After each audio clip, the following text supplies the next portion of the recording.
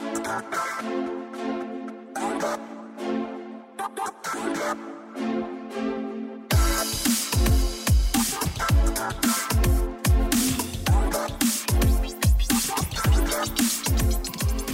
and welcome to Your Intention Matters, the podcast. My name is Paul Madot. Thank you very much for taking the time to join us today. I have Drew Corrier. He is Sales Development Manager at Formstack up in beautiful Colorado Springs, Colorado. Drew, welcome. Thanks, Paul. Great to be here. Yeah, thanks for making the time. I don't know why I said up in Colorado Springs. I'm north of you, but for some reason I said that. Elevation. We're at like 6,500 feet. Probably. Yeah, well, from that perspective, and you're definitely higher than me. So, well, listen, Drew, thanks for making the time. Listen, before we get into it, how you doing right now with COVID? How's the team? How's the family? How you hanging in there, despite the fact that we're kind of in lockdown? All things considered, I'm real grateful. My family's healthy. My team is performing well. Working out of my garage, which is definitely not what I envisioned a few months ago. Helping my 8-year-old with his schoolwork. Definitely not cut out to be a teacher either, as far as a youth teacher, that's for sure. All things considered, super grateful to be in this situation, though. Yeah, I appreciate that. You and I are somewhat in the similar boat. I have 2 kids, 6 and 4, and I haven't bred myself to be a kindergarten teacher at all. And so, these teachers need to make like $800 million a year because I teach salespeople. I don't teach kids, right? 1,000% agree. I think, if anything, if we come away with this, with anything, it's a greater appreciation for a lot of the service that they do for us and teaching our kids. I mean, we've all had teachers that have been a good impact to our life. And, I don't know if my son's as happy with me teaching him either. That's for sure. Well, good. Well, listen, again, thanks for the time. Let's get into it then. So as you know, your intention matters, and that really stems from everything is earned. We all have different paths, big decisions to make along the way. And so with that said, I'm looking forward to you sharing your story. You ready to go here? Yes, sir. Okay. Let's go back. Late 90s, Mammoth Lakes, California. What'd you think you'd be doing in 2020? Man, certainly not working in an office. If you would have told, 18 and 20-year-old me that I was going to work in an office, I would just say, put me out of my misery now. But it's funny how things change. I moved to Mammoth, went to college there, really because it was one of the places I could snowboard and go to school. And that was what my parents wanted. They wanted me to be able to go to school. I wanted to snowboard, so it was a compromise. And fell in love working at a great snowboard shop there, Wave Rave Snowboard Shop, and had some great mentors. And it was kind of like my first real taste of sales and sales training and retail sales. And I loved it. It was great. And so retail sales, right in your wheelhouse too. I mean, selling, equipment for a sport that you have a passion in, which obviously must have helped in terms of you getting up in the morning and raring to go, because you're talking about a topic that, you can talk about all day, I'm sure. And so how long did you do that for? Oh yeah, I was there about 4 years. I started to turn in screws in the rental department and, kind of had an apt for talking to people. And, about my second year in there, I went to a sales training seminar down in Southern California that the boss man took us all to. And it kind of like stuck with me and it hit me well. And I seemed to really grasp it and could like apply it quickly, and became a sales manager and eventually the general manager there when I was about 21. And we did a couple $1 million worth of sales every single year, just snowboards and skateboards, no skis, very like core snowboard shop. And I mean, I could snowboard every day. It was like the greatest job ever, I thought. Wow, that's pretty cool, man. I mean, and really, I mean, even though you were an adult, you were just a kid at 21 years old, and you've got a responsibility of being a general manager for the shop. So good for you for having a pretty good impact early on. Yeah, I was grateful for the opportunity and really thankful that I had that chance. So, Drew, why did you leave? If you're happy with the value prop, you're happy with the equipment, and snowboarding is a passion of yours, and what was behind the decision to move on? I was young and dumb and in love.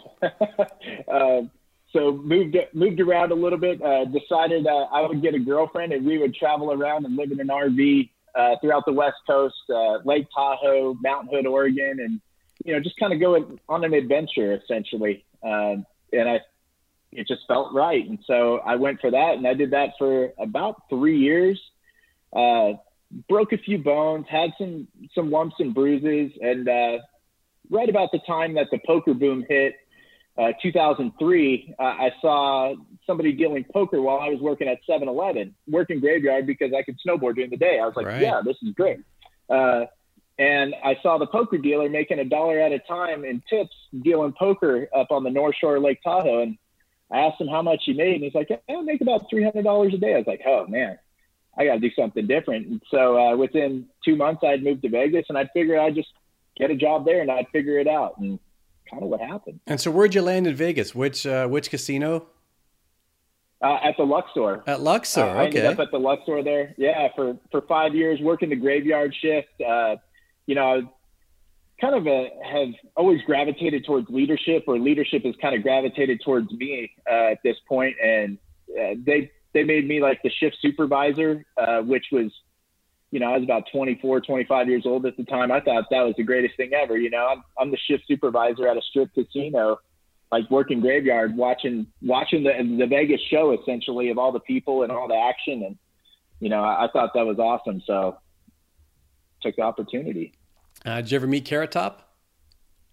I did. Yeah. Carrot Top, Chris Angel, the whole crew. Lots of famous celebrities would come in and want to play poker at like recreational stakes and that kind of thing. And then found myself at the World Series of Poker, and ended up even going over and dealing a World Poker Tour event in Bratislava, Slovakia towards the end of my time in Vegas. And I thought that was, again, the best thing I had ever done. What do you mean I'm getting paid to travel across the world and deal cards? This is amazing.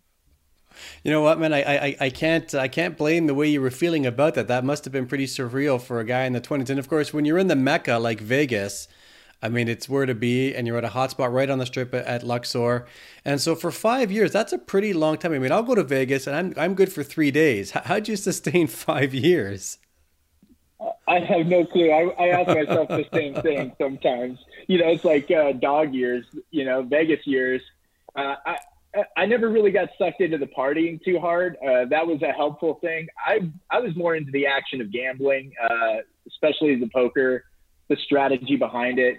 It got to the point where I was, when the economy dropped out in 2008, it went overnight. It fell off there. And so I had to figure out a way that I was going to still sustain and make money, and decided I'd just go play poker when my shift was over. And, and then I started playing online poker and was able to pay the bills and save up enough money to move out to Colorado eventually, because, well, everybody tipped me really well that came from Colorado. So I figured it would be a great place for me. It had snowboarding and the casinos. It's a perfect match. And did your girlfriend come with you? Yeah, at the time. We've since separated, in the better for both of us. But yeah, at the time, I had no job. I had no place to work. I had no house. I packed all my belongings and all of our stuff up in a U-Haul essentially, and my dog, and took the drive. And I just kind of assumed it would work out. I just intended for it to work out and set my mind to it. I knew I had the skills to make it happen. So, it was a matter of like just making it happen at that point. So Drew, I mean, even though at that time, you only know what you know, right? I mean, looking back on it now, with you being a dad and being there, having that responsibility of actually being responsible for another human, and adds a whole other level to it. At the time, I'm sure that must have been nerve-wracking for you. The fact that, no job, no direction, unstable economy right then and there. If everybody was around back in 2007, 2008, it was no picnic for a lot of people at the time. That was a long haul. It was a long 18 months for a lot of people. How do you think you managed that? How'd you get through that? I just believed that everything was going to work out. And I think that's kind of the thing that I've always had with me. I definitely don't lack confidence when it comes to that, but I just believed that everything was going to work out exactly like it was supposed to. And to put one foot in front of the other, I knew I had the skill set, and that I was a good addition to, any company that would take a chance on me. And I was fortunate enough for a company to take a chance on me, after my first audition. And my first day on the shift there, I made more money than I'd ever made dealing poker. I was like, okay, great, I'm in the right spot. And I think it's Mardi Gras. The universe can kind of conspire and make sure that things work out the way it's supposed to. So you moved to Colorado, really on a skinny branch, if I'm hearing you correctly at the time. And so you get there, you stay in the industry, gaming, you land at Ameristar. And how long were you there for? I was there for about 4 years. We grew the poker room. It was one of the busiest poker rooms in the country at the time. Really good action, good games, good customers, good staff. Got promoted. Probably took the promotion about a year in, after I said I wouldn't because I didn't want to take the pay cut. In some industries, management makes less than, the staff. But I also felt like I had a bigger impact to the community and to that gaming community in that role than I would just as an individual contributor. So I took that. And, once it got to the point though, where you end up in the casino life, it's a soul-sucking place after a long period of time, the best way I can describe it.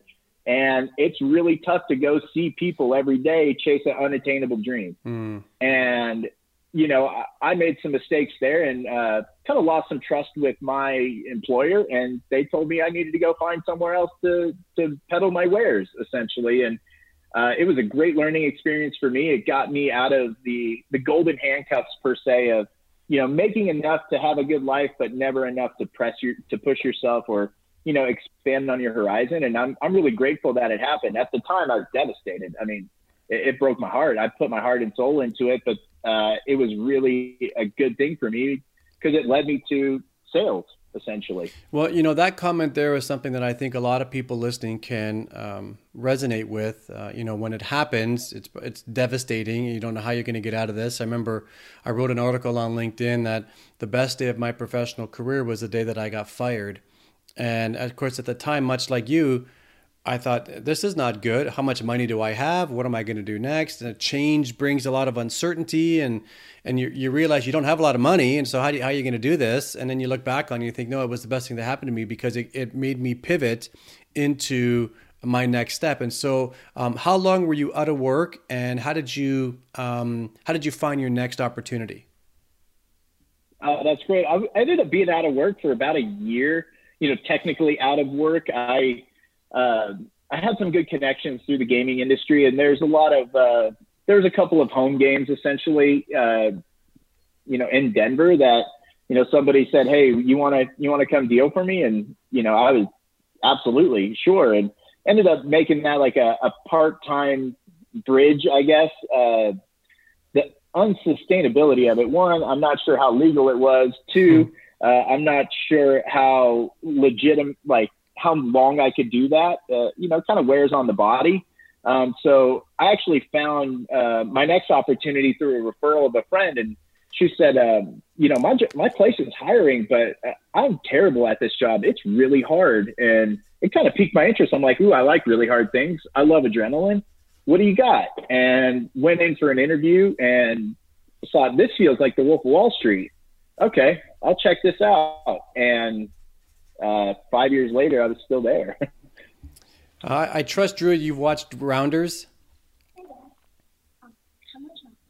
That's all good, Drew. It's all good. Listen, man, Drew, we're all working from home right now, so it's all good. Yeah. DoorDash is here with my son's Chick-fil-A. Hey, listen, did you ever watch Rounders? Oh, yeah. Watched that when I first moved to Vegas 1,000 times. As you're talking about your career, a totally different parallel here, but you're a grinder. You made it happen. You remind me of the character Kanish. I forget who played him, but he was known as the grinder. He just found a way to stay above board, right? And so John Turturro. Thank you, Turturro. Thank you, Turturro. He was Jesus in The Big Lebowski. Yeah. That's right. Great actor. All right, so you pivot really like a decade in the gaming industry. So it's your baby. It's what you know. You find yourself, out of work. What was it like early on at HomeAdvisor and in that different type of selling arena? Did you struggle? Did you gravitate to it easily? Did you mentally quit half a dozen times? How'd you get through it? I sucked, Paul. I was terrible. I always tell people I was the 13th best rep on a team of 12.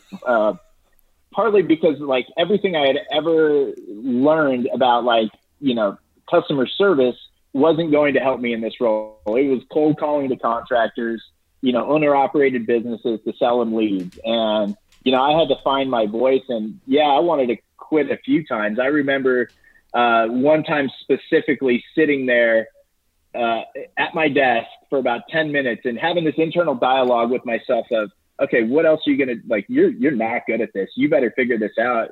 What else are you going to do if you leave this role? Like, are you going to bounce around from jobs for the rest of your life, or are you going to figure out how to make this one work? And, I kind of just like had that internal I still remember exactly where I was sitting at my desk and where that desk was, and had that internal conversation with myself at that moment. I was like, you know what, I'm going to get really good at this and then see what happens. And that's, within 6 months, I was one of the better people on the team. And within a year, they were opening a new office in Colorado Springs. And my boss at the time asked me if I wanted to come be a sales rep and, pilot that center and just be an example. And at first I said no. And then I went home and Googled how far away Colorado Springs was from my home in Denver. And then I asked him how much he made. And I was like, yeah, okay, let's take a shot at it. And, the VP at the time, I had a good 5-minute interview with her, and she said, I'm not going to make you a manager.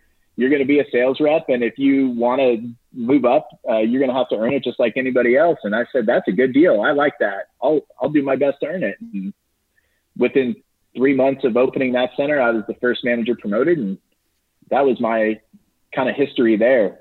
Well, congrats on what you were able to create there. Turning lemons into lemonade and having a conversation with yourself, getting centered to say, all right, what are we doing here? Am I going to bounce around again, or am I going to find a way to create something and and turn the corner here?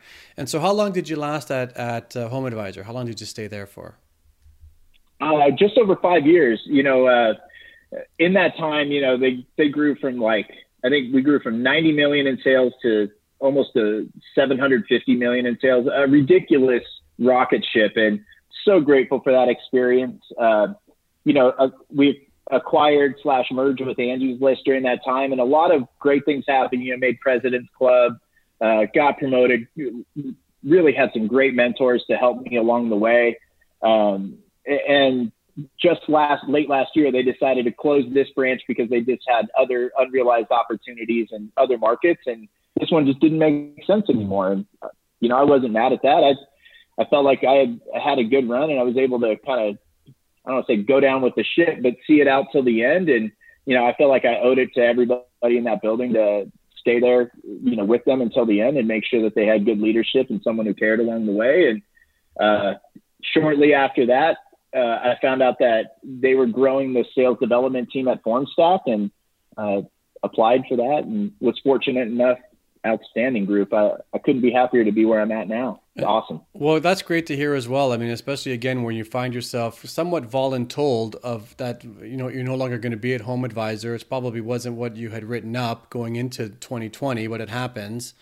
And so early days right now at Formstack, I know them to be a reputable company, but you're still new in the job and you're battling, this current world climate.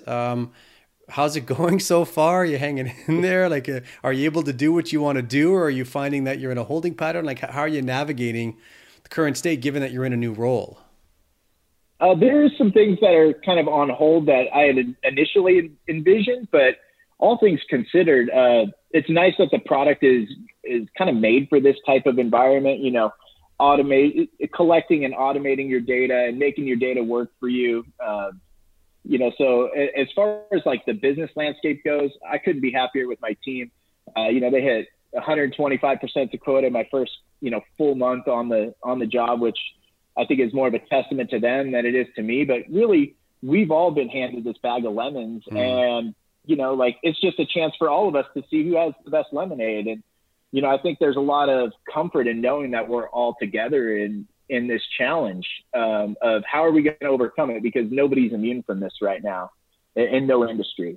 Even even ours. Fair enough. Yeah, I mean it's a world thing that's going on right now. So I kind of take comfort in that somewhat, I say. And so, Drew, I appreciate you sharing your story here with us. Last question for you. I always like to ask anybody who's on if they had any advice for anybody, because your career has been very meandering. I mean, you start in Colorado snowboarding, you find a way to make that happen and do well with that. You then find your way to Vegas, and you're pulling the night shift, running the show at Luxor. You go to Colorado because Colorado are good tippers, and so you can ski and snowboard there. And then you get into a different type of sell-at-home advisor.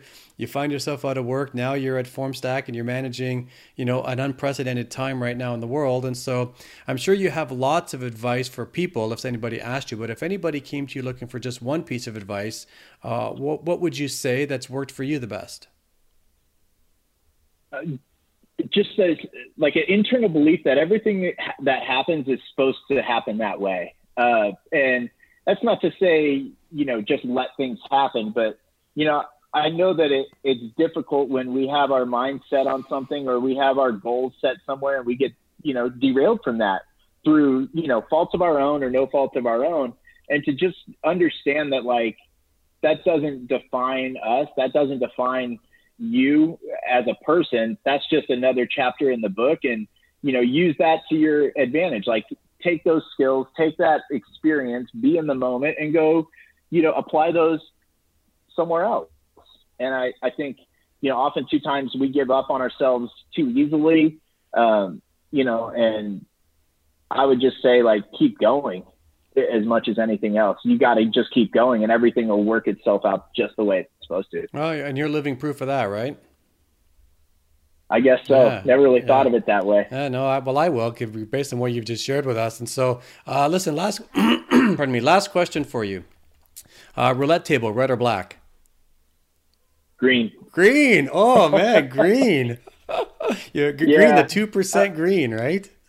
Yeah, I'm gonna go for the home run every time right there. I don't want a nickel and dime there for to give that slight edge. I'll go for the home run on the green and move on with my day. That's a great answer. That's a great answer. Well, Drew, listen, thanks so much for taking the time. I appreciate you sharing your story with us. Thank you. Thanks, Paul. I appreciate you. You're Thanks welcome. for having me on. Absolutely. So everybody, again, thanks everybody for being here. Remember that your intention matters, because as I always say, that's the result that you tend to get. We're out of here, and we'll do this again next week. Be safe, everybody. Thanks for joining.